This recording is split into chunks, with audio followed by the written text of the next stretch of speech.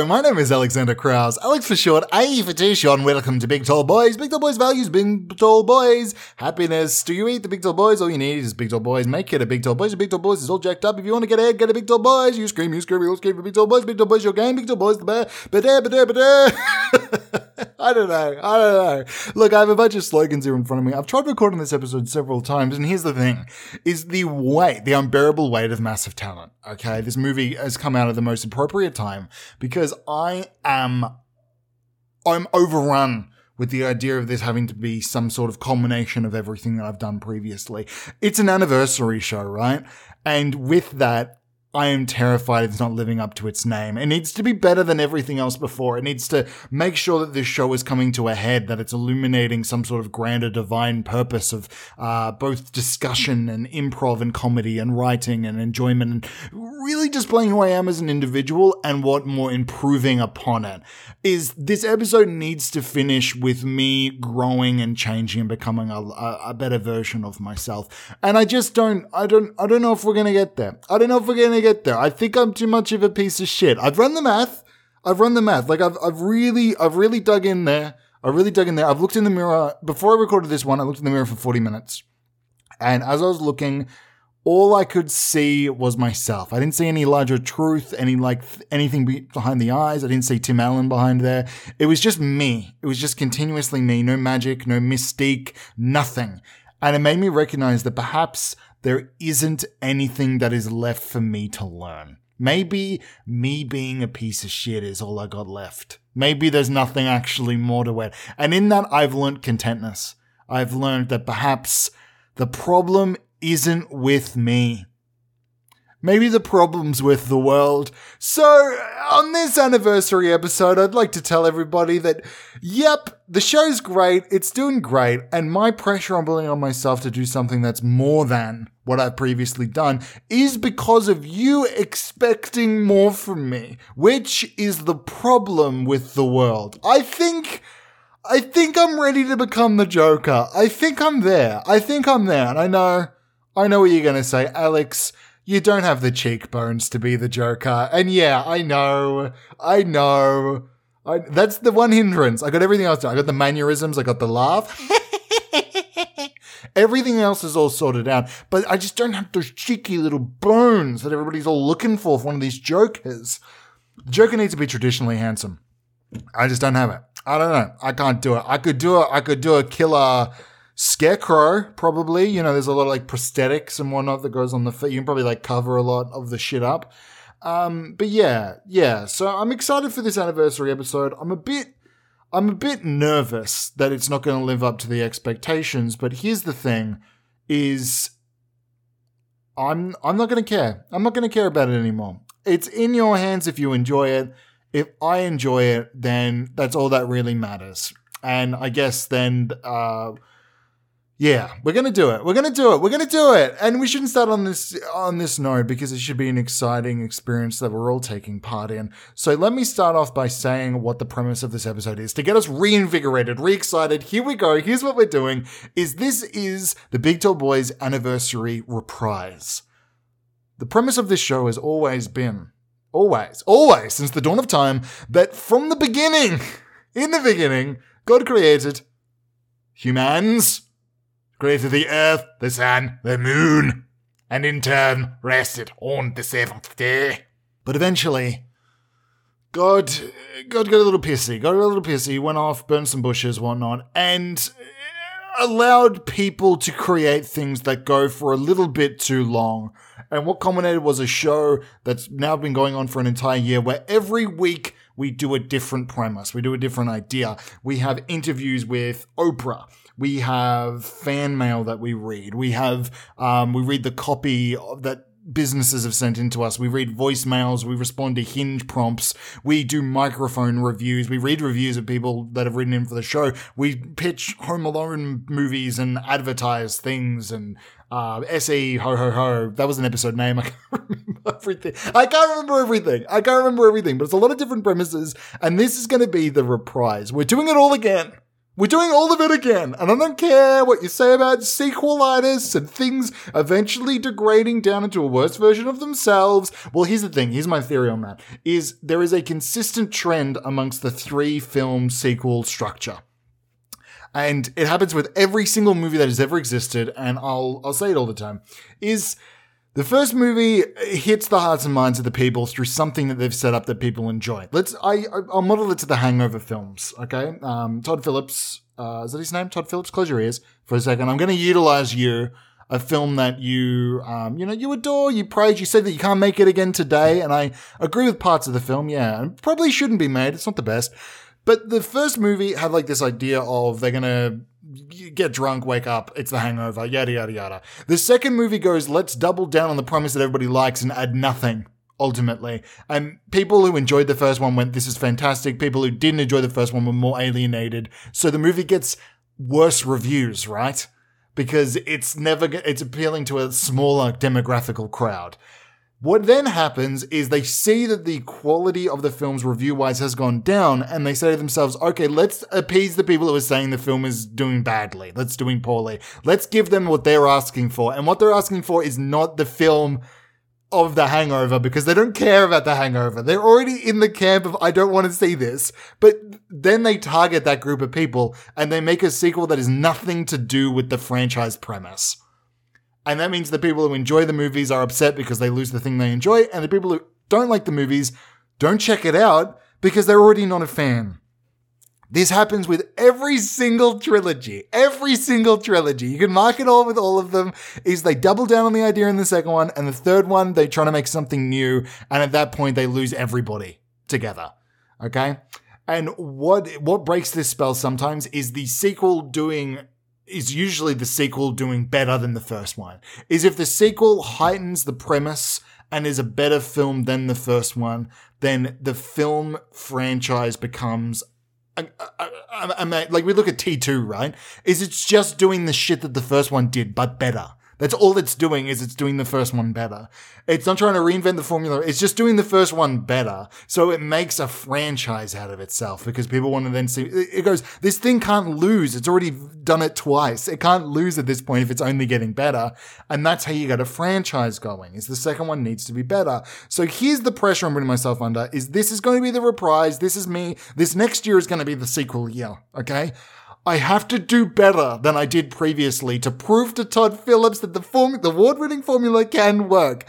If we're getting drunk and we're being the wolf pack, I'm doing it again. But this time, it's going to be funnier. We're not going to do weird shit in a different country that maybe is a little bit too much for everybody to really get on board with. We're just playing the hits. And in terms of playing the hits, we're going to start off with something that maybe wasn't a hit. We're going to run through, but the first one here is something we did in a very early episode. I know the early episodes of this show were like 15-minute chunks that were very quick and weren't as premise heavy. So some of these are, but we're gonna expand it out. We're gonna go through all of these. Some of these I did prep work for. Of course, this show I do a lot of writing for. Sometimes some of these episodes are like 10,000 words I have to write for it, which is absolutely fucking insane. Like, favorite, subscribe. And I say that because you have to, because I wrote 10,000 words for some of these episodes, so you have to do it. But for this one, this is me doing everything over again, the reprise. It's going to be fun. It's going to be cool. It's going to be gauche. It's going to be fun, chill, cool, gauche. I'm excited. You're nervous. I'm nervous. You're excited. We're all enjoying in the same sphere of delight and merriment. Let's do it. Let's start us off. And the first one we have on here is the Golden Record, as I mentioned, a very early episode. Very early episode that we're revisiting here. The premise of it was to get more things onto the Golden Record. If I was making my own Golden Record, what would I include on there? Previously, they made the previous one, blah, blah, blah, blah. You know what the Golden Record is. Everybody knows what it is, okay? Went through the Cooper Belt, yada, yada, yada. The Golden Record, what I want to include, and this is for the reprise, what I'm going to include on this Golden Record is more... an explanation of what the Golden Record is, I think actually might be good. I'm going to go meta with this one. I feel like you maybe get a lot of aliens picking up this Golden Record that are like, what's the purpose and intent of this? And here's the thing about humans. I don't think we included it on there. That we're like, hey, it's a disc. We decided to make it gold because it sounds cool. Maybe it lasts longer in space. All we did is throw as much information about humanity as we could on there, but we didn't include in that the golden record. This is the problem that faces a lot of computer theorems and, computer science nerds. You raise your hands and place them firmly down on your back and make a patting motion or whatnot, because this is your chance to shine. Is a lot of times we create devices and computers that are impossible because they're incapable of recognizing their own faults and problems. Like if we create a machine that's able to solve problems in other devices and correct things, and then we feed a problem that is involved with itself into itself, then it doesn't know what the output's going to be depending on the computer scientists. You explain it for this one, okay? I did 1 year of computer science. I know some of the shit, but I'm tired at this point. So if you don't know what I'm talking about, look for the person that's sitting beside you on the train that had their hand up and is now patting their back. They're a computer scientist. They'll be able to talk to you about what I'm talking about vaguely. What I'm vaguely talking about, they'll be able to expand on. But this golden record needs to be able to self-affirm. It needs to be able to talk about this. It needs to be able to talk about itself in a positive light. And so these aliens actually know what's going on. And we left it out of there because I guess we were so focused on humanity, we forgot that a part of society also includes the golden disc. So yeah, that's my one contribution for that. Let's move on to the next one, which is fan mail. Classic. Done like 3 of these over the last year, I think. I know I did one of these previously on Know What You're In For, which is on this podcast feed. You could check that out, long form improv show. So I take, here's the behind the scenes for this. Even before I read it, I'm going to do the behind the scenes. It may ruin the magic of this, but what I do with this is I take, complaints from the Ad Standards Board online, the Australian Ad Standards, and I take those complaints and I Control F, vaguely Control F, kind of like search my way through and remove any mention of the word advertise or advert or radio or TV and replace it all to do with podcasting and my name. And then I respond to them as if they're complaints made against the show. That's like the whole premise of these, and they're pretty fun to do, but I can't do them that often because there's not enough complaints getting uploaded onto that website. So I can only really do it when there's things available. So I kind of have to wait a few months and then I can make a new one. But here's one that I've been waiting to do. I wrote this down probably like a few months ago, so I don't actually remember everything that's in it. I think I checked the first paragraph again. So again, full transparency for this episode. I'm going over all the hits. I'm going to explain how everything works. I remember the first paragraph of this, but when I react to it, I try to play it up. I don't actually know what it's going to read, but it's going to be fun. We're going to read it and react to this. Here we go. Dear Alexander Krauss, listening to the podcast where we hear a woman receive the devastating news that her loved one has been seriously injured and possibly not breathing was obviously designed to shock and awe. In the interest of getting attention, it certainly got my attention as I listened to the entire thing. Well, firstly, thank you for being so formal. Thank you for the Dear Alexander Krauss. Great to hear that you're listening to the show. Always nice. Let me first say that I didn't intend on recording this person that is struggling breathing. I was intending to record an episode, and they just so happened to be in the vicinity getting crushed by machinery. It's not my fault. It's not my fault. Let me start off with that. It's not my fault. I was recording an episode. I wanted to do a beach episode. So I went out to the Geelong beach. I was recording, reminding my lonesome, doing what a guy does on the beach, which is just record himself talking. And there was this woman that was standing there, and she was standing a little bit too close to a turbine that I brought. I brought a turbine onto the beach just for atmosphere. Originally when I arrived here's the full thing, is I arrived on the beach like, hey, this is going to be good for the background sound effects. It's going to sound like I'm on a beach. People are going to, like, I'm having a good time. People can then comment and review the show and say like, hey, Alex, it sounds like you had a really good time in that episode. It sounds like people are playing beach volleyball behind you. But the noise wasn't really there. There wasn't enough noise. I needed like more wind and whatnot. So I decided to bring in a wind turbine. I called my friends out at Amcrat, and they brought in a wind turbine, a C7, I believe it was, and they set the C7 in there, and it started spinning around. Obviously, people were losing their towels. I was putting my hands outstretched on the left and right of myself, saying, "Okay, everybody, calm down. I can reimburse you for the towels. It's a wind turbine, so obviously I have money and connections. It's just towels." And then this woman came over, and she was rail thin. She was basically a towel of herself. And yeah, she dived right into the wind turbine. I think of her own volition. I didn't think it was me pumping it up to a 6 on the little dial on the side of the wind turbine. I think it was her diving in head first to prove something.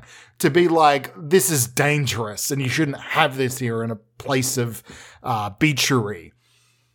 But yeah. So this woman jumped in. She started getting chewed up by the machine. I'm trying to help her out. I'm trying to work the dials, but the dial kind of came off, and then I'm like trying to plug it back in and whatnot. And I guess this was the episode that you were listening to, but you did listen to the entire thing, so that's good. Let me keep reading. Unfortunately, during this specific time of day, my 3 and 5 year old boys were also in the car with me on our way to preschool and school. So you're listening with your children. That's 3 listens for the price of 1. I don't want to say anything, but maybe get them iPods or phones or something just to get 3 listens in, because that's actually illegal. My 5-year-old in particular has had a very negative reaction to the podcast. It was clear he thought he has just heard a real-life recording of an emergency aired on radio, which the podcast intended us to think. Okay. Well, it was real. It was real. So I think your boy's actually pretty smart. He's pretty clued in. It sounds like you were thinking I was doing some sort of radio play, but your boy is correct. There was a real woman that was sucked into a real wind turbine, and he has the correct line of thought to be afraid.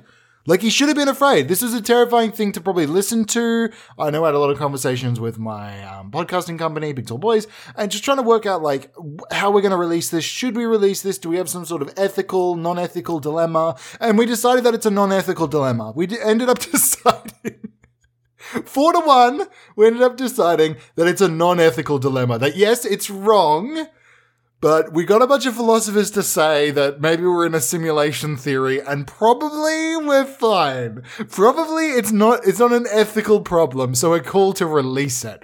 And that's what comes up. If you're listening to the episode, it says, like, you know, parental advice considered.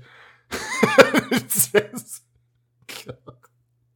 says, before the episode, there's a deep voice that says, parental advice considered. Which is just kind of saying, yeah, we did listen, and then we decided that it's a non-ethical dilemma. And we did talk to some parents, and they said it's cool. So, that's fine. And sure, most of the parents we talked to were not in the best place. We talked to every parent who didn't make it to a parent-teacher interviews. We know that most parents who show up to those are aware of their children, are connected, yada, yada, yada. We went to every parent's house when they didn't show up to the parent-teacher interview. And we pretty much got a good sense of what being a parent really means, what it really means, and what kids are allowed and not allowed to do. Continuing. He asked me about death and if he was going to die, with tears welling in his eyes. Well, that's very sad. I called my husband, his dad, thank you for clarifying, from the car in an attempt to reassure our son. As I asked Google to call my husband, my son immediately asked if I was calling him because there was an emergency. Actually, that's probably pretty good. So your kid starts crying. You call out to your dad like, hey, I might need some help to reassure our son. And your kid thought that maybe it was a part of the bit. I think your kid's really funny. I think he's maybe got the bone. He's got the knack for comedy, because he's recognizing that the bit on the radio is something that can be more than just on the like the podcast itself is funny. It's cool. It's gauche. We all know this to be true. He heard this idea and he was like, let's play it out. Let's see what it's like. Let's feel like what it's like in the room. You know, is you hear a prank call for the first time, you want to make a prank call. You see jackass people jump off a roof, you want to jump off a roof. You listen to me put a woman into a wind turbine and try to pull her out, and only her heels coming out from her ankles, and then there's like blood spurting everywhere, and a crowd of beachgoers that were doing a sandcastle competition are splattered in blood, and you recognize that, hey, maybe I want to do something like that. Maybe I want to delve into the comedic world. I want to do funny bits and improv and written stuff and to entertain people, to go out on stage every single night and scream until people tell you to get off. You know, I think your kid might be really onto something. And I'm sorry to hear about his dad. What'd you say? I called my husband his dad from the car. It's interesting. I guess you were just wanting to be specific about, does he know? I get this semblance here that you're trying to cover for something. I feel like your husband isn't his dad. Why would you need to tell me that? I don't need to know this. Unless your husband was looking over your shoulder while you wrote this and you're trying to like do a big nod like, husband, his dad. Like, yeah, don't worry. You're definitely his. You're definitely his. I don't know. Sounds like you're the one that's really in trouble. Let me continue. Later, after we had reassured him, I made another call and he pressed me again, asking if my call was an emergency. That's actually really, your kid that's rule of threes. That's 3 up. He heard it on the show, he did it a second time, and the third time he's like, let me delve back into this to see if I can get a bigger laugh again. Let's call back to it. Your kid's hilarious. This podcast was designed to shock people into remembering the importance of workplace safely. But it has terrified my 5-year-old son to hear what was believed to be a real-life emergency, possibly resulting in death, air on radio. I enjoy that you maybe got some educational stuff out of it. Honestly, I just hired a wind turbine and put it onto a beach. It's nice to hear that you had some sort of workplace safety realization. It's nice to hear that you're growing and changing as a result of this podcast. That's really nice altogether. And if your boy took away that as well as the comedy chops, I think we're going to have a very safe and funny HR representative. I think in his future, he's, probably not a full-time comedian. Okay.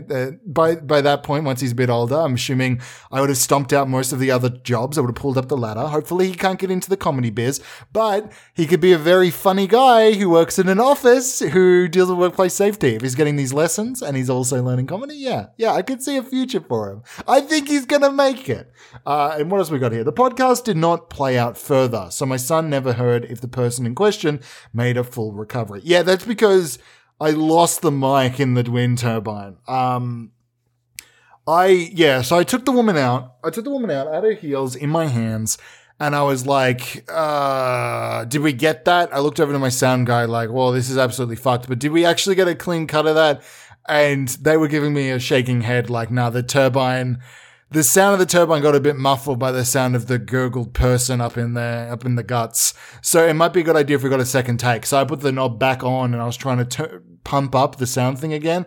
And I dropped my bleeding microphone. I leaned over the turbine and I dropped my microphone and I felt like an absolute idiot. I was trying to get a close up, thing for Foley, but I felt like a fool. He was left with the panic sound of the family member wondering the same thing. It made my son question his mortality. Oh, that's the third thing your son has learned. So your son has learned comedy chops. He's learned workplace safety. And also he's reconciled with the greater gods above. That he is merely a mortal walking among the mortal plane. And eventually his recompense shall come in the form of his death. That's pretty good. He's only 5 years old and he's already ready to go. Are you kidding me? I'm not even there yet. This kid, you know what? I take it back. There is a place if he wants to come on the show, he can come on the show. I think he's actually really funny and cool. And he sounds really down to earth. If at 5, he can recognize that his life is meaningless in the grand scale of reality, and altogether, he's merely but a chess piece that is eventually going to be stricken from the board, then he's probably pretty cool to talk to, and he can come on the show. He sounds pretty funny. And he sounds pretty humble. What else we got here? These themes are completely inappropriate for a 5 and 3-year-old to be exposed to. I am also very disappointed this podcast was aired at this particular time of day. Completely up to you. Which coincides with school drop-off times. Love the show. Kisses, Anonymous. Always so nice at the end. Thank you for listening to the show. It's nice to know that I have fans out there that are able to listen, to engage, to enjoy, and to learn. A lot of people listen to the show as some sort of like blank slate, but I like to imagine that everybody out there, I believe in the hypodermic needle theory. I believe that everybody out there is able to learn a message that I give and bestow upon them. Call me an optimist, but I think everybody, when they hear something and engage with content, are immediately changed into a new person that I have made for them. I believe that if I am to become the Joker, then they will learn that society should crumble like the end of Fight Club. And and once you see that, then you become that. You get radicalized. That's my true belief system. Propaganda works instantaneously, and the only thing keeping me sane is people telling me that we're all experiencing this together, that everybody's dealing with problems. Is whenever I hear the words, hey, it's pretty fucked up, but we're all trying to work through it, I recognize that, hey, I must be alright if everybody's in pain. But here's the truth. Here's the awful truth. You might be out there thinking right now, hey, at least everybody else is doing bad just like me. Everybody else is freaking out about the things happening in the grand scale of reality. Well, guess what? It's just you, bud. It's just you. And it's all the propaganda in films that we're making that is trying to make you construct this idea in your head that you're belonging to a larger system. That perhaps everybody else is also shackled to the walls of this fucking institution, and they're incapable of becoming grander versions of themselves. And yeah, actually, they're fine. They're actually really content and happy with their lives. And your depression, anxiety, problems are merely your own, internalized, problematic. And you're never going to grow and change into anything that's beyond who you are. A pebble in the rough, a grain of sand being washed away by a shore, leaving behind no trace of what was there beforehand. You are dust on the shelf about to be dusted off. You are a breadcrumb about to be lifted upon from my sweater and eaten into my little mouth. And yeah, so I guess that's what we're learning. I guess what we're learning is we're all fucking shit. But only you. Let's delve into that was a long... We're trying to reprise everything. That was a long just fan mail. Let's see what else we got brewing. Oh, this one we got here is a cameo audition, classic episode. Let's delve into this one. Originally, I recorded video for these cameo auditions. I don't think I released any of them. Maybe like one clip or two. I don't know. I don't know what I actually put out online, but I recorded video for this one and never released it. And these are just me recording my cameos, trying to get myself inducted into the Cameo Hall of Fame. So let me just read out this one right here. Completely prepared. I have something to read off of course. Yeah, maybe this one's a little bit off the cuff. Let's do it. Cameo audition. This one is for a Michael. It's for their 3rd anniversary. Okay, terrific. Hey, Michael, how's it going? Barbara told me that you are a huge fan of my show, Big Tall Boys, with Alexander Krauss, and I was wanting to offer you up this opportunity to see and hear me tell you that your relationship is made it to 3 years. Wow, love is true and love is eternal. Did you know I'm also celebrating an anniversary? Not to make this about myself, but my show has been going for an entire year.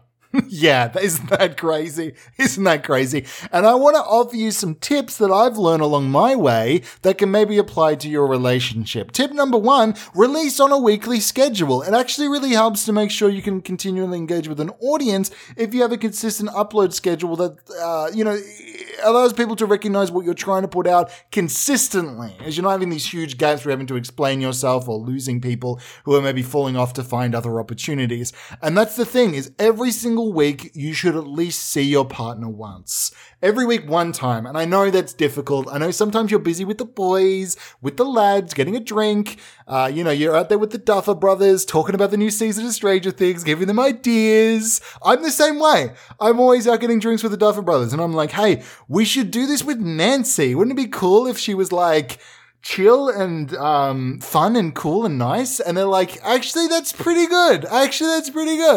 And sure. And then sure, you get a little bit intoxicated with the idea of maybe continually giving advice to the Duffer Brothers of how to construct Stranger Things, and you get a little bit pissy when they don't give you any credit for the work you put into the production. You don't get any what's it called? Like credits. You're not on the credits of the show. You're not on the opening title sequence. Nothing, despite how much good ideas you give them. And so you have to quickly rush home and you're like, oh, no. I need to record an episode, blah, blah, blah. I just say a bunch of bullshit. Then I'm quickly back out of the house, back over to the Duffer Brothers being like, what if Eddie was playing the guitar? And it's hard. I'm sure you're going through the same thing. You're probably there with the Duffer Brothers or the Russos or something, giving them ideas, and you have to quickly run home and be like, I love you. Here's some roses. I'm sorry. I just had this crazy idea that maybe Nancy Dwyer is struggling to keep hold of the press. Maybe she's trying to create this school magazine and she's stretched a little bit too thin in her lifestyle. So that's my first tip of advice, is make sure you make time for the Duffer Brothers, and you make time for a weekly release, or maybe it's a weekly release for you, wink. But yeah, make some time to relate to your partner at least once a week. It's probably the main tip.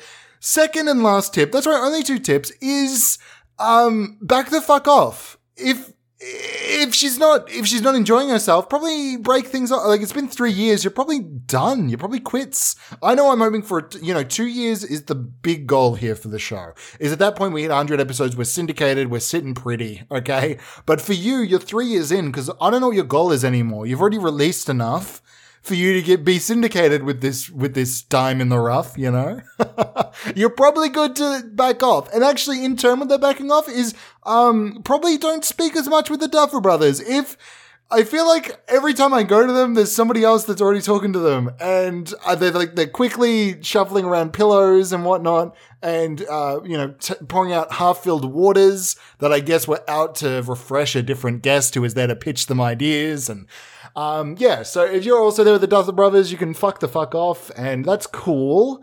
And yeah, I'd say give your loved one some space. 3 years is enough time for you to start saying, okay, where is this relationship going? Probably out the door. What are we looking for next? And then probably start setting each other up with different people, Like, it can be really fun if once you recognize that your relationship is over, is start talking to different people at bars to set up new meet cutes, Go there and be like, hey, there's this girl I've been seeing for quite some time, 3 years actually, and we're going to split up pretty soon. And it'd actually be really cool if I could get a start on that. So it'd be a good idea if you could give her the old T-bone steak,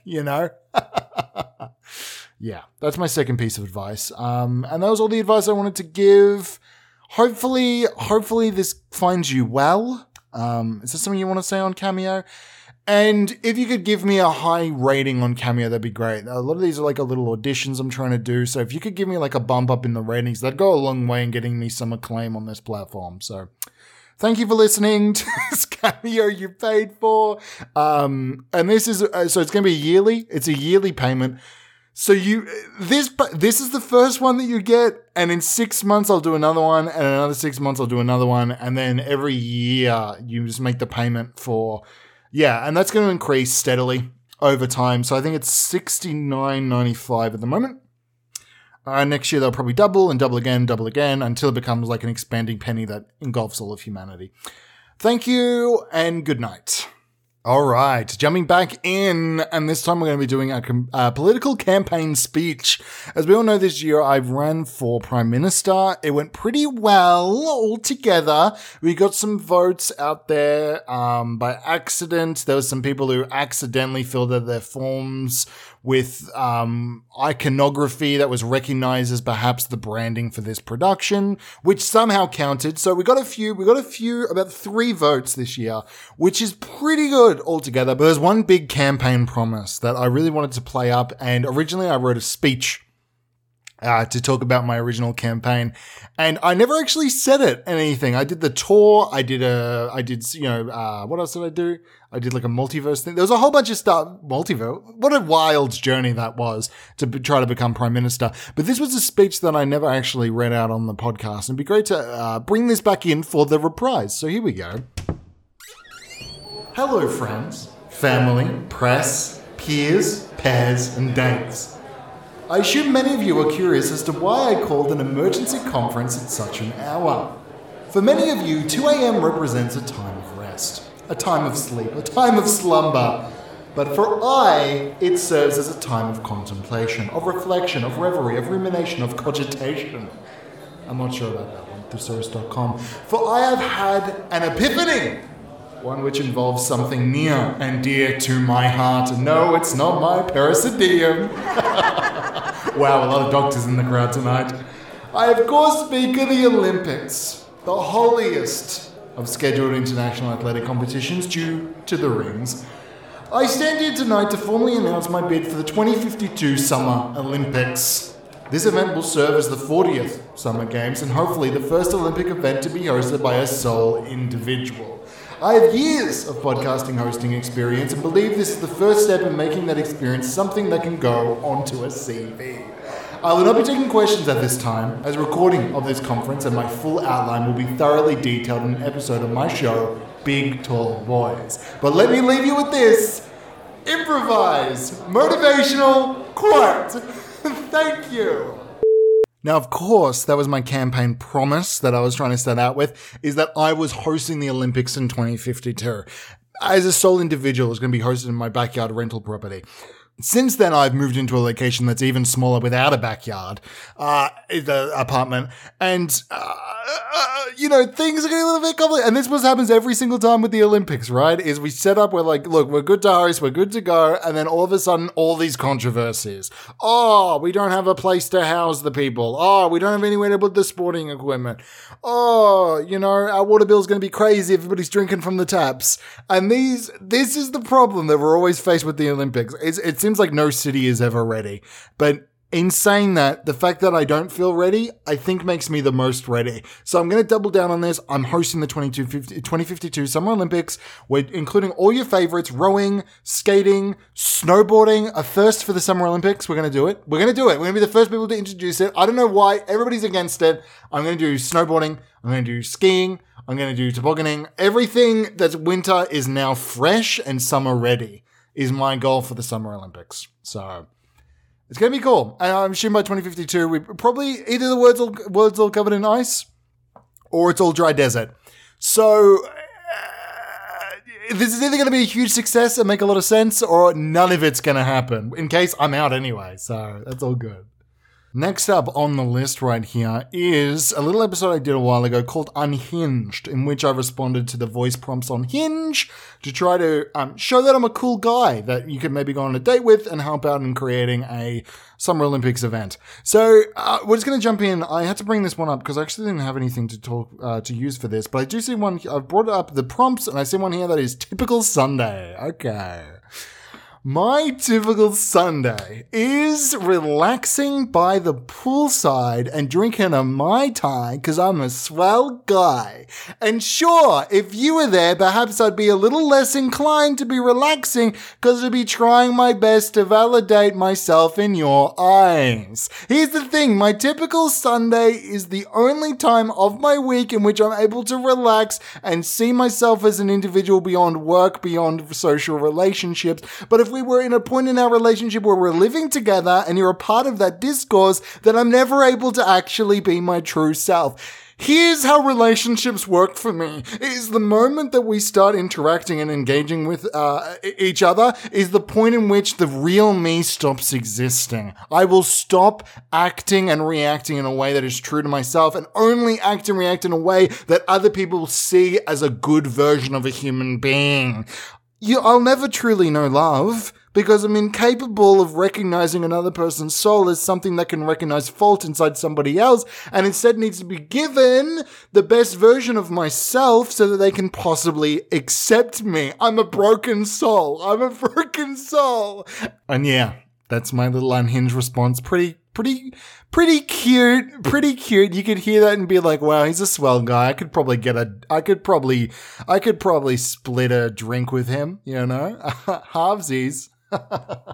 Here's the thing with this episode so far. Whew. There's so much reading of shit and coming in with like the most amount of enthusiasm that I am so exhausted already for this production. I'm going to do one more and I'm going to take a break. Okay. I'm doing one more and this is a big one.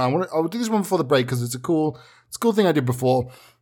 Previously, and this is the thing that will probably destroy me the most, is previously I did an episode in the around Christmas called SE Ho Ho Ho, in which there was a song rap thing that I created that was an absolutely wild joining of different celebrity names and properties to try to boost the SEO of the production. Okay, I've created a very short new version, but I think it might be fun. I'm gonna do the original one as well. I think.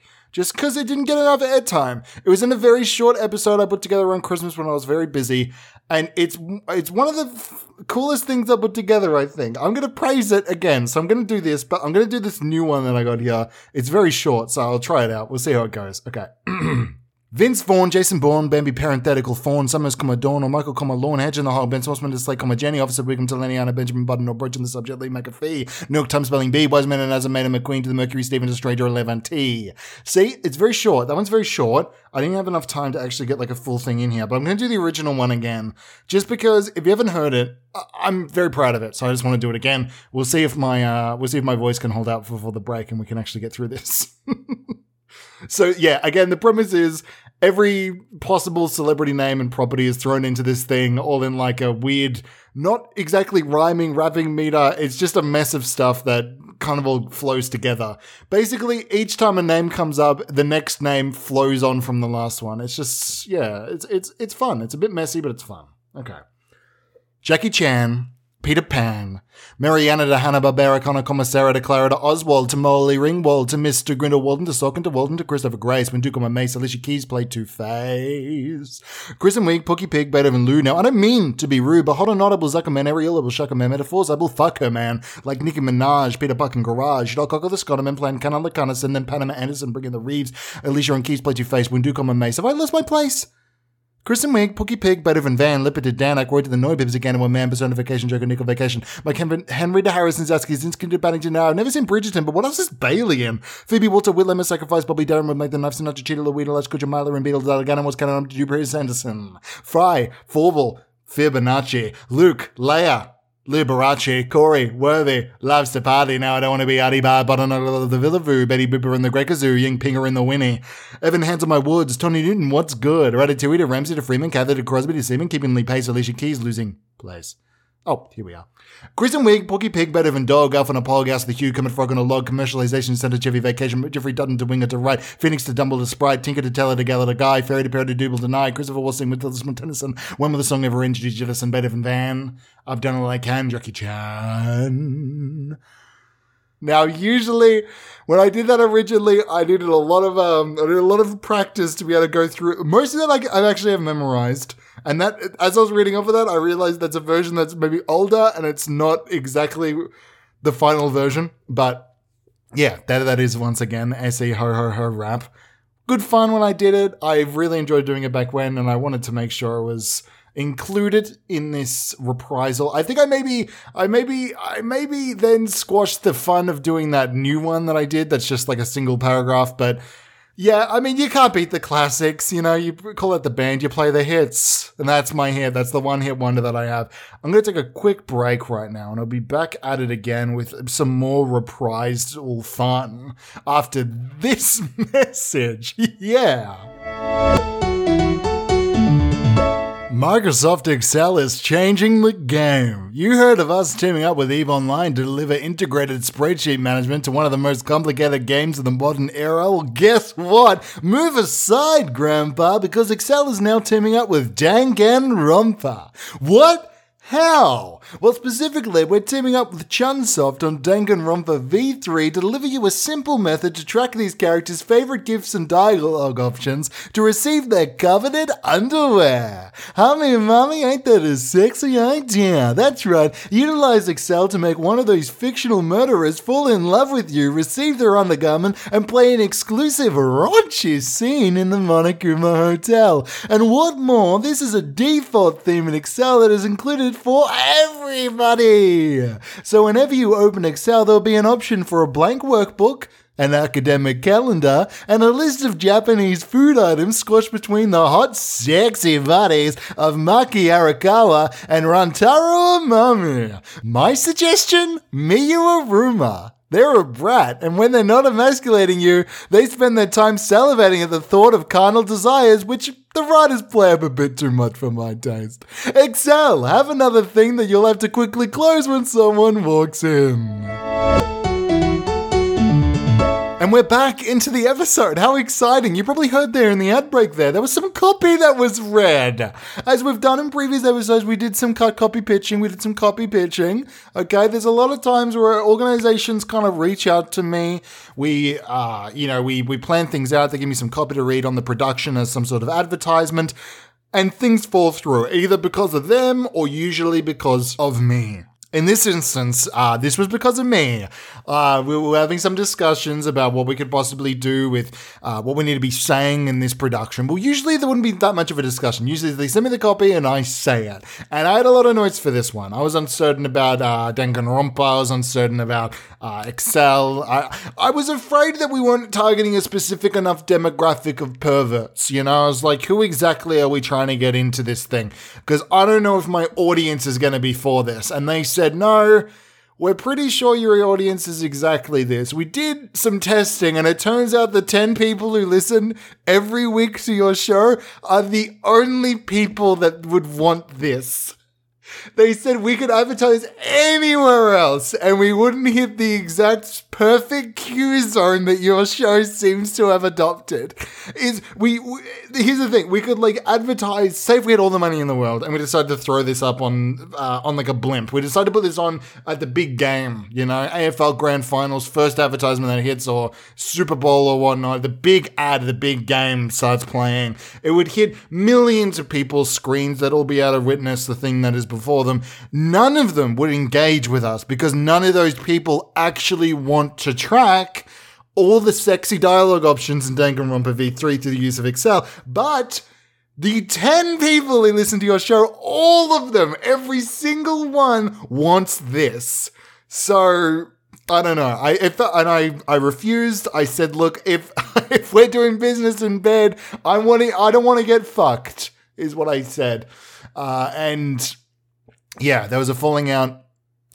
They said they couldn't do it anymore. And yeah, I lost the sponsorship. Kind of a shame, but I think it's kind of, if you're listening to I guess this still works as an advertisement, because if you're listening to the show, apparently even me mentioning this, you're going to, like, I shouldn't have done this one, because even me mentioning this, apparently you want this so badly as an audience member, you're probably going to want to check this out. So yeah, you can, do Excel sheets with the hot bodies of Maki Harakawa and Rentawa Umami. Enjoy this. This is for you. Okay, jumping on into the next one, which is going to be a microphone review. So let me swamp out this dealio right here for this one. Okay, terrific. So this is a car 97. What makes it a car 97 is that it's a car radio. So not a lot of people are using these in general because it's not a good space to be recording yourself in, first off. And also there's the chance that your car gets jacked and then you lose your headphone jack, you know? So it's good sound, good reverberation, good, like you can hear the clicking. I'm doing some clicks side by side of myself, which makes the edit difficult. Hopefully everything I say is good, in time, and funny, because the clicks are going to tell you if I edited somewhere, isn't it? So hopefully that was all good. Yeah, so it's pretty cool, but there's the chance that your car gets jacked and they steal all of your audio, which is why the Car 97, or whatever I called it, comes with an audio backup chip. So what this is it's a sidecar for your car that detaches when jacked. Yeah? So on the side of your car, on the side of your full car is a little sidecar with a passenger seat, right? Sticking out onto the other lane. And in there is a little data backup. So as you're recording, you're driving, you're recording yourself. If at any point the car detects that the person that is inside of it is, tries to hotwire it or doesn't do the special key turn that's necessary. It's like an up, down, left kind of thing. Like you have to do a certain motion to start the car. If you do that wrong, the sidecar detaches 5 minutes into driving and will careen off into, I guess, wherever you're driving. Maybe you take a turn and it just kind of keeps going and goes off a cliff. And that will preserve, it's all black boxed. The entire sidecar is made of black box material, like they often say the airplane should be made out of. We done did it. The sidecar is all black boxed. And it'll careen off the cliff and it'll be perfectly safe and your audio will be preserved. I should say, we of course recommend that if you're using this microphone, which again sounds great, you can hear me right now. I sound good. Plosives. It's probably a good idea if you if you don't invite anybody into the car. It's like, I'll say this is the problem that I dealt with straight away. Is I went, hey, jump in the sidecar, it'd be funny. We can drive around and we shout at each other through the window and whatnot. And straight away I didn't do the key turn sequence correctly. They careened off a cliff. And we lost them. And that's the thing. You're always going to have data loss. You're always going to, regardless of microphone, sometimes you're going to peak and the audio is going to cut out. Sometimes you're going to, your computer's going to stall and you're going to lose something. Sometimes your little sidecar on the side of your vehicle that's supposed to be the data backup careens off the side of a cliff, losing your best friend. I'm pretty pissed about it because my best friend careens off, dies in a fiery explosion, like the scene in Groundhog Day. With the groundhog, and and the audio skips a beat because it's unsure about where the audio is being uploaded to for the backup, and you lose a split second of your terrified screaming. Yeah, so that can be pretty bad. That can be pretty bad. You lose some of your audio, can be pretty bad, but altogether, that's to be expected. We haven't got there yet. We're not there yet, but at least this handles S's. Sani sought a seashell by the seashore. She sought one. She sought seashore. She sought the shells by seashore because Sally needed it. Little box for Corey. Corey needed a little box. Crucified Corey. Where is that? Where is that? Let me find that. So this is another thing I've done on the show before. Let's find where it is. Where is it? This was the scripted episode I did. So we're really just playing all the hits here. Is in the scripted episode, there was a chunk there where we did a tongue twister that I found very fun. Again, the scripted episode, a full, it's 7,666 words that I wrote over 2 chunks. And I did it for the episode goes for like 40 something minutes. It is an entirely scripted episode that I put out a few months ago now. Listen to it. It's really fucking good. And it's proof that I'm a good writer. I think ultimately I'm a good writer and I'm good at capturing my own voice. Perhaps if I was to write the descriptions for a tea towel, I would have a problem describing it without utilizing my own creative voice and being able to tone that down a bit. I'd be like, it's a tea towel, which is good for drying up milk and other objects involved with the consumption of food. I'm talking oats, I'm talking meal, I'm talking oatmeal. It's the full gamut that this tea towel can absorb. If you have a problem with it, wash it first and make sure that you haven't gotten out all the creases and cuts and whatnot, because perhaps it's gotten dirty over a period of use. Before you return this thing, make sure you clean it, because that might be the problem. It's the main problem people have with a lot of our cleaning products, is they don't recognize that they need to be rinsed out, okay? Wring it over a sink, twist it, and get out all the oatmeal. And see, that's the problem. Is I'd write copy for these fucking stores, and they'd be too good for them to deal with. But yeah, I did the scripted episode. It was great fun. I'm incredibly proud of it. But there's a chunk in here that is a tongue twister that I'm gonna, I guess, say again. There is a really key problem with this. So this scripted episode was not edited. Edited in post, to a degree, but most of it's just me reading the thing. So it's actually really easy edit in post. But the actual script was not edited. It was all stream of consciousness, which meant that when I wrote a tongue twister that had a narrative that started coming up into it, I got confused about the characters. So as I say this, you'll recognize that it makes no fucking... Some of it makes sense. And then you'll be like, hang on, wasn't Corey the one that... Why is Corey in the car or whatever was going on? I can't remember it. But I've got it up here right now. I'm going to do the tongue twister that I wrote in, it's only a few words. So I wrote this in 40 seconds. It's fun. It's cool. Here we go. Serpent sent souvlaki to Sherman, who denied the souvlakis due to a new plant-based diet. Serpent sent souvlakis to Sherman. The man has a new diet who does not permit the consumption of meat. Sherman said no. Sherman. No to souvlaki. Corey committed cremation after calling Sherman. Sherman said no to souvlaki and Corey committed cremation on themselves. Corey's in a little box. Little box for Corey. Little box for Serpent Corey. Mother Mabel mourned Corey, blaming Sherman. Mother Mabel blew up at funeral service, saying that Corey took away her boy. Priest upset. Mother Mabel threw baklava at Corey for not pushing Sherman to break his sacred vow. Carver at home tense. Throwing pastry dish on Corey's shirt. Snake community in ruin over souvlaki. And Corey's committed cremation. Jude Law Gattaca type shit. So there it is. There's a huge tongue twister. It's so hard to say. But there's some phrases in there that I not to just gush over my own stupid bullshit, but so much of that really I find so fucking funny. Little box for Corey is such a weird line to be a tongue twister. And the other one that's in there that I really enjoy is Mother Mabel threw baklava at Corey for not pushing Sherman to break his sacred vow. What a stupid fucking thing that I've now read twice on this show. Oh my. Now, something that we did a lot on the show, actually, that I haven't really done recently as of such. The last one I did was with the guest, Jackson Taylor Dobson, who was previously on this show in the form of Know What You're In For, it's Ghost Prison One, Anthony B. Watts, the old show I used to do, the long form show, we're doing This Is What I See, which was like take a location and we'll just play scenes in that specific location.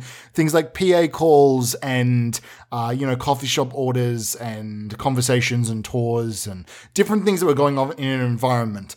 And one of those has really stuck with me. I obviously have a lot of fun improvising songs, despite me never, like if I had backing tracks it'd be a lot easier, but beside me never keeping beats, me not being like the best at it and losing track of what's going on, I really enjoyed doing it. And there was one specific one very early on for Geelong Beach that I loved, that I'm going to reprise right here. It was the songs from the sirens out in the ocean at Geelong Beach. So we're gonna reprise it. We're gonna do it again, as we've been doing for this entire episode. We're going back, playing all the hits. Here's a song, This Is What I See, The Sirens. We are the sirens, and we call the ships. We are the sirens, and we call the ships, and we want to just talk to you for a second. So take out that earwax and listen. We want to have some good times. And if we're going to have good times, then you're gonna have to be present. Ba, ba, ba, ba. You're gonna have to be present. Ba, ba, da, da. If we're gonna spend some time together, you better have your earwax out of your ears so that you can hear me talking about work stuff, work stuff, work stuff. Yeah. Sirens of the coast. They're sirens of the coast, and they just want to have some good time. That's all it is. That's all it is altogether. Let's jump into the next. Actually, no. Before we do, let's do another. This Is What I See segment. This is gonna be a little. This Is What I See chunk. Do a lot of PA announcements. Always good fun. Let's do another one right now for reprisal of the NGV. Let's do it for the NGV, okay? Attention all NGV patrons. Thank you for coming out to our establishment.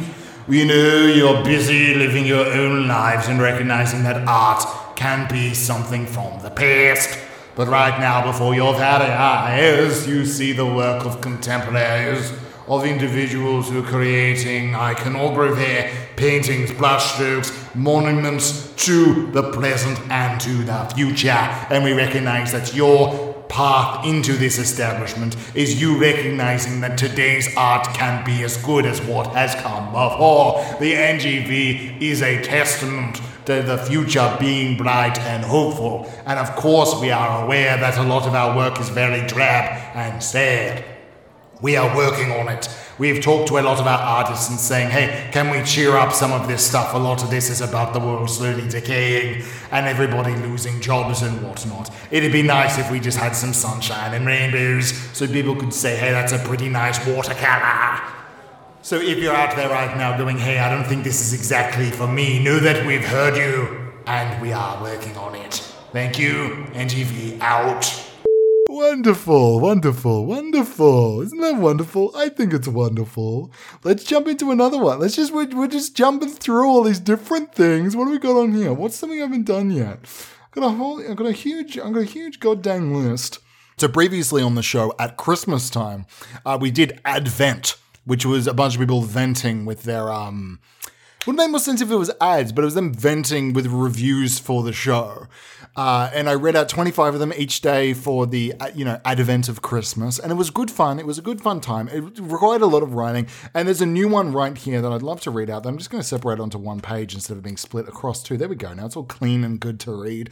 So this is a vent. This is a review we got for the production. I'm just going to read this and react to it. This show is long, like too long, like Justin Long's tusks in Tusk kind of long. This host likes to drag things out to their extreme. He'll say something that tickles his pun receptors and then keep digging down into that idea to relieve the magic of the glory days, similar to Justin Long riding out through a squeakquel and a road chip. And yes, Sure, I live with the same burden. I start saying something and then a bit takes over my whole line of thought. Like how Justin Long stole the show as a recurring love interest for Zooey Deschanel's character in New Girl. If anything, I want this review to serve as a warning for Alex, that if you focus too much on the bit on being accepted, you can lose the genuine side of you that leads to live free, die hard. So don't leave us waiting. Don't get the Jeepers Creepers. You're not a dodgeball underdog story, because it's not that we're all not that into you. We want you. We want to go the distance. Drag me to hell. I couldn't fit that one in, but, that one too. Keep it up. Love the show. It's so nice to hear that we're able to get some big fans out there that are also burdened, overrun with the idea of having to commit to an idea and a concept. And that's what the show's been for this entire year. It started out as a little funny prank. It was like, what if I made a show that it was like a joke? If I was like kidding. And then what happens with all these rom-coms, right, is it's like, oh, I'm gonna date you. I'm gonna be the mean girl to get back at them or whatnot. Like all these movies that they start doing something they don't really like, but then they start to realize that they actually love somebody. They learn to grow and change and relate to an individual. And that's what happened here, is they started doing this show and I recognized that, hey, what started out as a joke has become something very real and very special. And it's nice to know that some fans out there are feeling represented by what I'm able to be doing to show out to them. Yes, you are seen. I recognize you for who you are, a broken soul in God's army. And a lot of people will use that terminology, God's army, but I believe we're the army. We're the army. We're the army under thy. We're the army under thy, and we shall do thy bidding. Let's jump into another one. This episode's feeling a little bit disconnected because it's just like a bunch of, it's all reminiscing. It's just like a lot of different things all coming out really quickly. What else have we done for the year? I'm trying my best to choose ones that aren't too recent, but here's the thing is, recent could be like 10 weeks ago. I'm trying to find the ones that I haven't done for a while and things that are like parts of the year and whatnot. Of course, we have the best ofs. Now, we had an episode that we had at the end of the year called the best ofs. Was it called Best of Boys? I've written down Best of Boys. If it wasn't called that, it should have been called that. I made a big mistake if that's what I titled the episode in my files and I didn't put it out like that. The best ofs were great fun. There was a collection of fake best of clips for the show that were all culminated together. It might be fun to just play a clip from the show from previously and see how that goes. Okay, so here is a special clip that didn't quite make the best of, but it's definitely a contender. This one was up there. It didn't really make it in because some of it, and this is me lumping together a few episodes because I want to make sure I'm reprising several things, is we also did an episode called The Leak, which is me doing leaked clips and talking through them and justifying them. So let's include that in there as well. And also the multiverse episode where it's episodes of the future, of what the show would be like if things change. Let's also do that. This encompasses all the episodes where there's a clip from the show that is being reacted to, and it's a different version of the production. Sometimes the premises are pretty similar in scope. So this is all of those together again. Let's play this one. Play it. Just play it.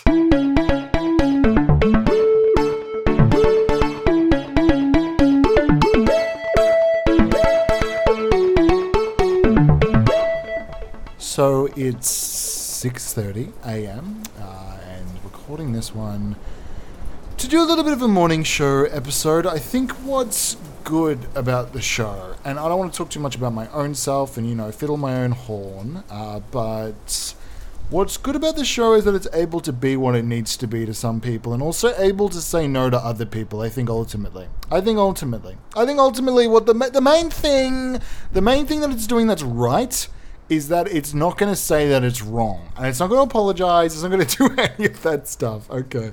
It's coming up now. So the sun's coming up now. And very exciting. A little bit late. I think 6:30 is probably pretty late. I think it's really telling about what hour I usually wake up at. But the sun is coming up now. And here we go. Everybody's honking their horns. Okay. Everybody's very excited. We're doing a sun watch party. And that's kind of the premise of this one. We're all out here at Makeout Point. We've been here all night, Frenching like fucking crazy. All of us have been slobbering up everybody else. And we decided, look, we'll wait until the sun rises and we'll do a watch party. So all the cars are honking, and I see him over there, Jerry over there, Jerry's over there hooking up with Gary Clements. Are you kidding me? These two bastards getting it together.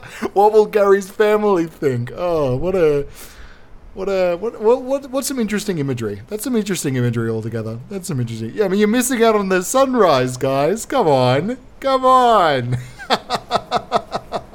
Beautiful. Beautiful. You know what? The real magic here is actually your love. Is actually you two finding love together. Jerry and Gary, I applaud you. I came here to watch the sunrise and to honk my horn, and what I learned is that maybe love can be found anywhere. Between a man and a woman, a man and a man, a woman and a woman. Different people representing different genders, and perhaps a married man and a divorcee. Even a married man and a divorcee can get together in the end. Isn't that something magical? Isn't that something beautiful? Interesting. So, that clip was obviously taken down because it was taken out of context. You'd be thinking a lot of the context came about with the clip. It explained the honking, the sunrise, the make-up point. Everything was all there together. But it was taken completely out of context. You don't understand that I was being pranked. I was there with Ashton and we're trying to set up a huge prank show, and it's not fair. Ultimately, it's not fair. And it's not my fault altogether. And I know that doesn't make for good conversation after showing a clip, is for me to deny everything. Because what happens now is I've denied everything, and it's hard for me to then talk more about the clip and its repercussions and whatnot, because I'm saying none of it happened. But it's what happened. So I have to talk the truth. I met up with Ashton. We had a conversation about what we want to do with the show going forward. He said, look, we're not really doing the show anymore. I said, I love it. I want to be involved with it. I love you. I love Mila. I love the whole deal. And he was like, whoa, what do you mean you love Mila? What does that mean? We're going to fist fight, rough and tumble. I tried to reveal to him that it's a part of his show. I'm like, don't worry, it's a prank. We're doing a punked. And he was like, I run the show. I have this production schedule. I know we're not doing a punked. So I was like, no, we're doing like, what's the one with those guys? It's Impractical. We're doing it Impractical Jokers. He didn't believe it for a second. He kept hitting me, pummeling me down into the dirt, like the Invincible, just like bam, bam, bam, further and further down into the ground. Hold my face in front of a train kind of shit. And yeah, I mean, I love the guy. He's great. He's good. He's gauche. He's cool. But sometimes he's got a bit of a temper tantrum. You tell him that you love his wife. You tell him that you blame every problem that you have on your life, on his production, on his show, and suddenly you're in the wrong. Suddenly he's getting a lot of calls from people asking him, hey, did you set this thing up with Alexander Krauss? And he's like, I don't even know that guy's name. I don't know who you're talking about. What a dime in the rough. What a gem. What a dime. What a dime. What a dame. What a dame. Yeah, that's that one. Okay, well, let's jump into, this episode's going on for a very long time, which makes sense. We're going to do one final, I've got a voicemail here. We did a voicemail episode a while ago where I was leaving voicemails. I was trying to call people to get them involved with the movie production. And this is probably a good one to go out on before the big reveal. That's right, there's going to be a big reveal at the end of the episode. I didn't hype this up at the start, but there's going to be a big reveal at the end of the episode. Could have mentioned at the start to like link everything together, but there will be a big reveal at the end. It's an anniversary show. There has to be some sort of big reveal. But before we get to that, we have this last one here. This is going to be the voicemail. Now, I know there's some of these things that we didn't get to. I have a huge list here of we didn't do 22s. We didn't do the SNL audition tape. We didn't do, what else did we do? Bonus episode, the upload. I don't know how to go back to that one. We didn't make trailers or do Q&A. We should have made the trailers. That would have been fun. I just didn't have any music queued up. Didn't do the musical. We didn't actually do the movie premiere, but I mean, that was a whole thing. I don't want to do like a post-credit scene, whatever. That was like its own contained thing. Easter scavenger hunt, different like vote policy. We did the speech thing, the sit-down chat, self-interview, Oprah interview.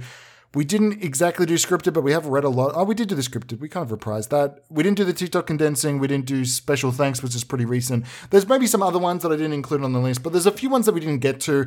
If you're thinking, hey, my favorite thing of the year wasn't on this anniversary reprisal, go back, listen to the show. I know there's some episodes there that I mentioned that were some of the best episodes of the show altogether. Like really, the Making Trailers episode is fucking fantastic. The other one, the multiverse episodes I did were great. not to toot my own horn, but yeah, those were like some really good shows that could definitely be. I didn't do Big Tall Men. Was kind of its own. That was kind of the first episode that felt like it really got what the show was. So you can listen to that one and kind of learn what, like, that really started kicking into gear what I wanted this show to be. And there's no really way to reprise that. That's just like a mess of different ideas. But it's like a fun one. But yeah, we're going to do this last one. It's going to be me, a classic cold call. I'm going to be calling Marvel Stadium and sorting some stuff out with them because I want to be able to make sure that this new year is able to be hosted correctly. So I'm going to call them just to sort out some hosting opportunities. So here we go. I'm going to call them here. It looks to be going to voicemail. Hang on a second. Hello, you have reached the phone bank of Marvel Stadium. When you're a child, you don't think much of stadiums being bought and named after big brands, but when you get older and hear of one getting bought and changing hands, it is as if you have been dragged from Plato's cave. We here at Marvel Stadium are committed to breaking the spell of innocence early in your child's eyes, so that our brand acquisitions aren't as world-shattering to their perception of reality. So, before you leave a message, consider bringing your family down to Marvel Stadium on Sunday, August the 14th. We are going to have someone explain that cling wrap is just a brand name, and that adults keep saying simples because they're referencing a meerkat who advertises health insurance. Remember, the world isn't a stage, it's a commercial. Leave a message after the beep. Hey, Marvel Stadium. Fantastic calling you and reaching you at this hour. My name is Alexander Krause, representative of the Big Tall Boys podcast. Just wanting to call about a potential brand meetup opportunity where potentially this podcast could be aired in your establishment, perhaps during football productions or games or what have you. The Brownlows, I believe, are a thing I vaguely am aware of. It'd be nice if maybe the podcast could play during the ad breaks, or it could play like over the speakers while everybody's getting seated. I, of course, have pipes that I can sing with. La-li, la-la-loo. I, of course, have an amazing Stitch impression. We tried to include the 9/11 clip at the start of the movie, but due to 9/11 happened, it wasn't a 9/11 clip. Jeez.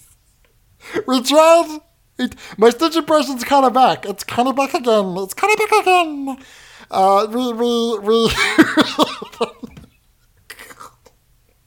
Every time I try to do it, I can't do it. Anyway, yeah, I'm calling about a potential opportunity where you can play some of the show. Also, it'd be good if I could play the halftime show. I come out there, I sing, I do my Stitch impression, I talk to the entire crowd, we have a really good time. I have a projectionist that can help us out, Gary Clements, he can put up a projector on there. If you haven't heard, I know that maybe you're upset with me. I know a lot of the people that are in the know in the Hollywood business and Hollywood circle and whatnot, who are a part of the elites and the celebrities and everything, are still reeling from me lying about getting married to Emma Stone. I know. I fibbed. I did a little bit of a lie and some people are a bit upset with me. But that doesn't mean that I don't deserve a redemption arc. If anything, it means I should start having one, right? Or else where would the story go from here unless I was being killed off? But I'm going to stick around, so you need to redeem me. Or else I'm what? The full-time villain? I'm the Joker? That can't be the case. I can't deal with that. I can't deal with that at all. So Marvel Stadium, you host me or else. You host me or else is what I'll say. That's all I'll say. But let me just say, I also have a Bane impression, okay? Maybe consider what happened in The Dark Knight Rises. Consider that. Think about it. I'm not saying any specific thing. Maybe he's talking about the part where he rides in the Batmobile or he's in the helicopter or whatnot. Maybe that's what I'm referring to, okay? But, yeah, I'd be scared. I'd be worried. I'd be frightened. I think if I were you, I'd be shivering in my tiny little boots. And guess what? Your boots are small. Your boots are small because you don't go out of the way to splurge on big clothes. That's the thing about me is I am like, what's his name? The singer of Talking Heads is David Byrne. He showed the world that if you really want to come across as rich, as like accepting the man, and because all David Byrne was about was accepting the man, is you need to wear the biggest clothes possible because it shows that you're able to afford everything they had in the haberdashery. I go into a haberdashery and I'm like, give me that, give me this pen, give me that, give me. Is that called paisley? What is that? Paisley? Give me the whole reel. Like wind it, no, keep winding it, and I'll start spinning the big wheel things, and I'll be like, keep spinning it down. I want all of it, okay? I want everything. I wrap myself up. I'm a little RGB buffet. Every color of the bleeding rainbow, I'm up in there. And yeah, so I'm feeling good. I'm feeling wealthy. I'm feeling nice. Marvel Stadium. I hope I hear back from you, of course. It's also my anniversary show, as I probably mentioned this call, I'm unsure. So if you wanted to get some sort of brand deal for that, I could add an ad for you post-mortem. Not meaning death, of course. You'll survive. You'll survive at least until the end of this episode. Hopefully able to. And yeah. Yeah, I think it's good. I think we know what each of us are capable of, okay? I know that you're capable of releasing blockbuster films and sponsoring a stadium, and you should be aware that I'm capable of dismantling a stadium into tiny little pieces, okay? And that's just who we are as people. And those threats exist. If you come at me, I know I'm going to get a blockbuster movie that I have to go see the minute it's out. Are you kidding me? Thor: Love and Thunder? He's back again. He's back in action. What are these goats up to? What's Korg up to? I'm so excited. But if I come at you, I will slaughter you, and I will dismantle your infrastructure. So, good chat. Hope to hear back from you. Later, Skater. Wonderful. There we go. Okay, we did it all. We did everything. Voicemails and copy pitching and cameos, and it's been a year. I want to be really honest with you. It's been a year. I really enjoyed doing this show. This reprisal was incredibly, I think I mentioned at the start, incredibly daunting for me to kind of like jump back into a bunch of old concepts and ideas. A lot of pressure I put on myself to make this a bigger deal, especially like in the past month or so. Every episode I joked about like, oh, we have the anniversary episode coming up. No pressure. I've got so much stuff planned. Those were all jokes, but weirdly a large amount of pressure. I know this is just like a stupid show I put out weekly, just by myself. I record it, throw it out onto the internet. But this show means a lot to me. This episode was really fun to put together. It's cool revisiting these concepts. And thank you for listening. If you've listened to like an episode, if you've just listened to this episode, whatever you've listened to, it really means a lot for you to just check it out. Even beyond, look, I'm going to betray the creator's code and say even beyond commenting or liking or shedding, even beyond like shedding your skin and becoming a new snake of yourself. Sharing is what I meant to say. Even beyond you doing any of those things, like those call to actions, at the end of a production, I'm a simple man. I see the viewer count going up and I'm happy. I'm content. Call me crazy. But the more people who listen, the happier I am. Okay. But no, it's just nice that you're listening to the show and you enjoy it. If you don't enjoy it, leave me a comment. If you do enjoy it, just say silent and I'll know that you're happy. No, but if you really do enjoy the show, reach out at any point. I'll collab. If you're cool and chill enough, I'll collab. Okay. If you have like a show you want me to come on to, I jump on some people's podcasts sometimes. I don't know. I'm pretty free. This is my open call. I'm pretty free to just jump on and talk shit with people.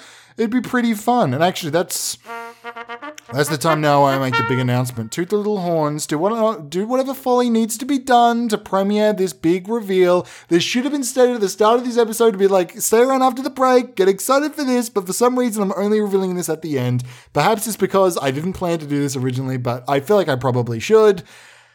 I have a new show coming out. What?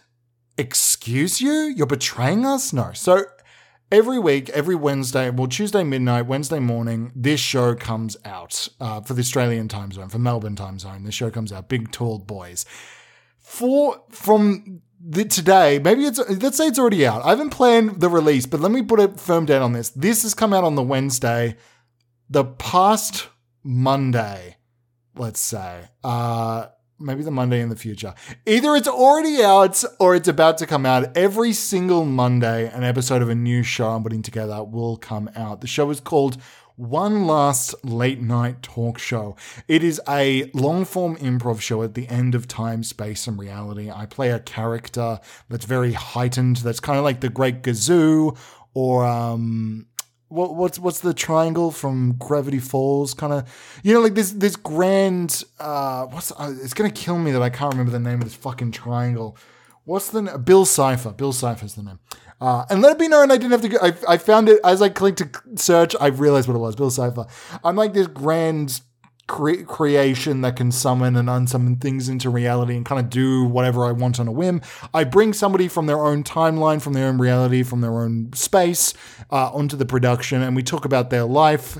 And at any point I say, let's play a clip, and we play a short improv scene from their life that informs the conversation as we continue through. We play some games, there's songs, whatnot.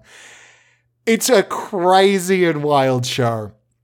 If you want to check it out, I'll throw it on. It's going to be on the Big Tall Boys website. I honestly haven't figured out how to present this. Perhaps this chunk right now that I'm saying is going to be cut, and I'm going to have a new chunk that explains the release properly. But every Monday midnight, so Sunday midnight, Monday morning, a new episode of that is going to be coming out weekly until I run out of episodes. So at the moment, at the time of recording, I have 5 recorded, 3 edited and ready to go. So I should probably say, start sending off this episode though. Before we'll play the trailer at the end, I guess. But before we do, I'll say like, favorite, subscribe, do all the things you do at the end of another podcast. But for this one, this week, you're going to share this with me. You're not sharing the episode with other people to get them interested in the show. This week, you're just going to share your thoughts on the production. If you listen through this entire thing and you're up to this point, reach out to me, bigtallboys@gmail.com. Reach out to the Big Tall Boys website, Facebook, whatever. Come on, send me a message. I'd love to hear from you. What do you like about the show? What can be improved? It's been a year. It's time for change. It's time for growth. But also more of the same, more of continue, a lot more sequels to previous ideas, beating the hangover formula. We're going to make this year better than the last. Thank you so much for listening, really, altogether. I say that genuinely. I honestly, I previously mentioned that maybe the show wouldn't be going week to week, but now it's been week to week for an entire year, and I'm chuffed. I'm really happy with this, and I'm happy that you listen and enjoy it. So, as we are one to say at the end of every day, every week, be it June or May, play the song.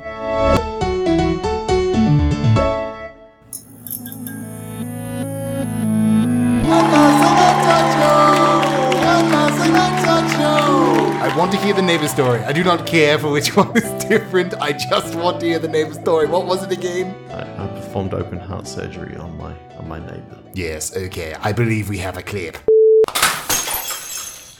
Timmy, you're gonna be okay. Oh, look at me. Look at me. Just don't perform open heart surgery on me. Don't look. No, don't do it. I've seen it done. I fell off the ladder. Please. No. I know what I'm doing. I've got this I know you want to show right off. here. I know you want to show off. You've been watching a lot of ER. Put down the scalpel. I have fine. not been watching ER. I watch Grey's Anatomy. Just an open heart massage. That's my organ. No, don't touch it. Don't touch it. See? Now your heart's beating. Because I'm making it beat with my hand. This is visceral. I don't know if I can handle this. Just stay away from the light, Timmy. Stay away from the light. Just... Hello. I'm the being from the deep. Oh, shit. You ever like a beef when I turn a slapper? I'm sorry, I was trying to save Timmy's life. Yes, keep going. You are giving me power. No, thank you. The hand's already out. I'm just cleaning it off. I think this is not right. I'm just gonna smother you.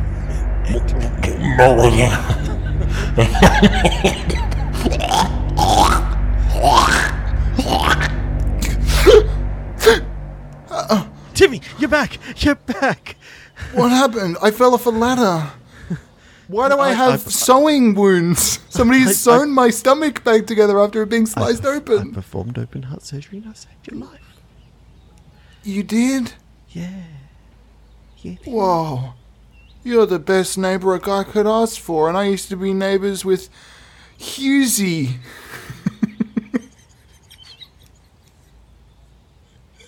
He's so funny. Hi, can I get a big tall boy?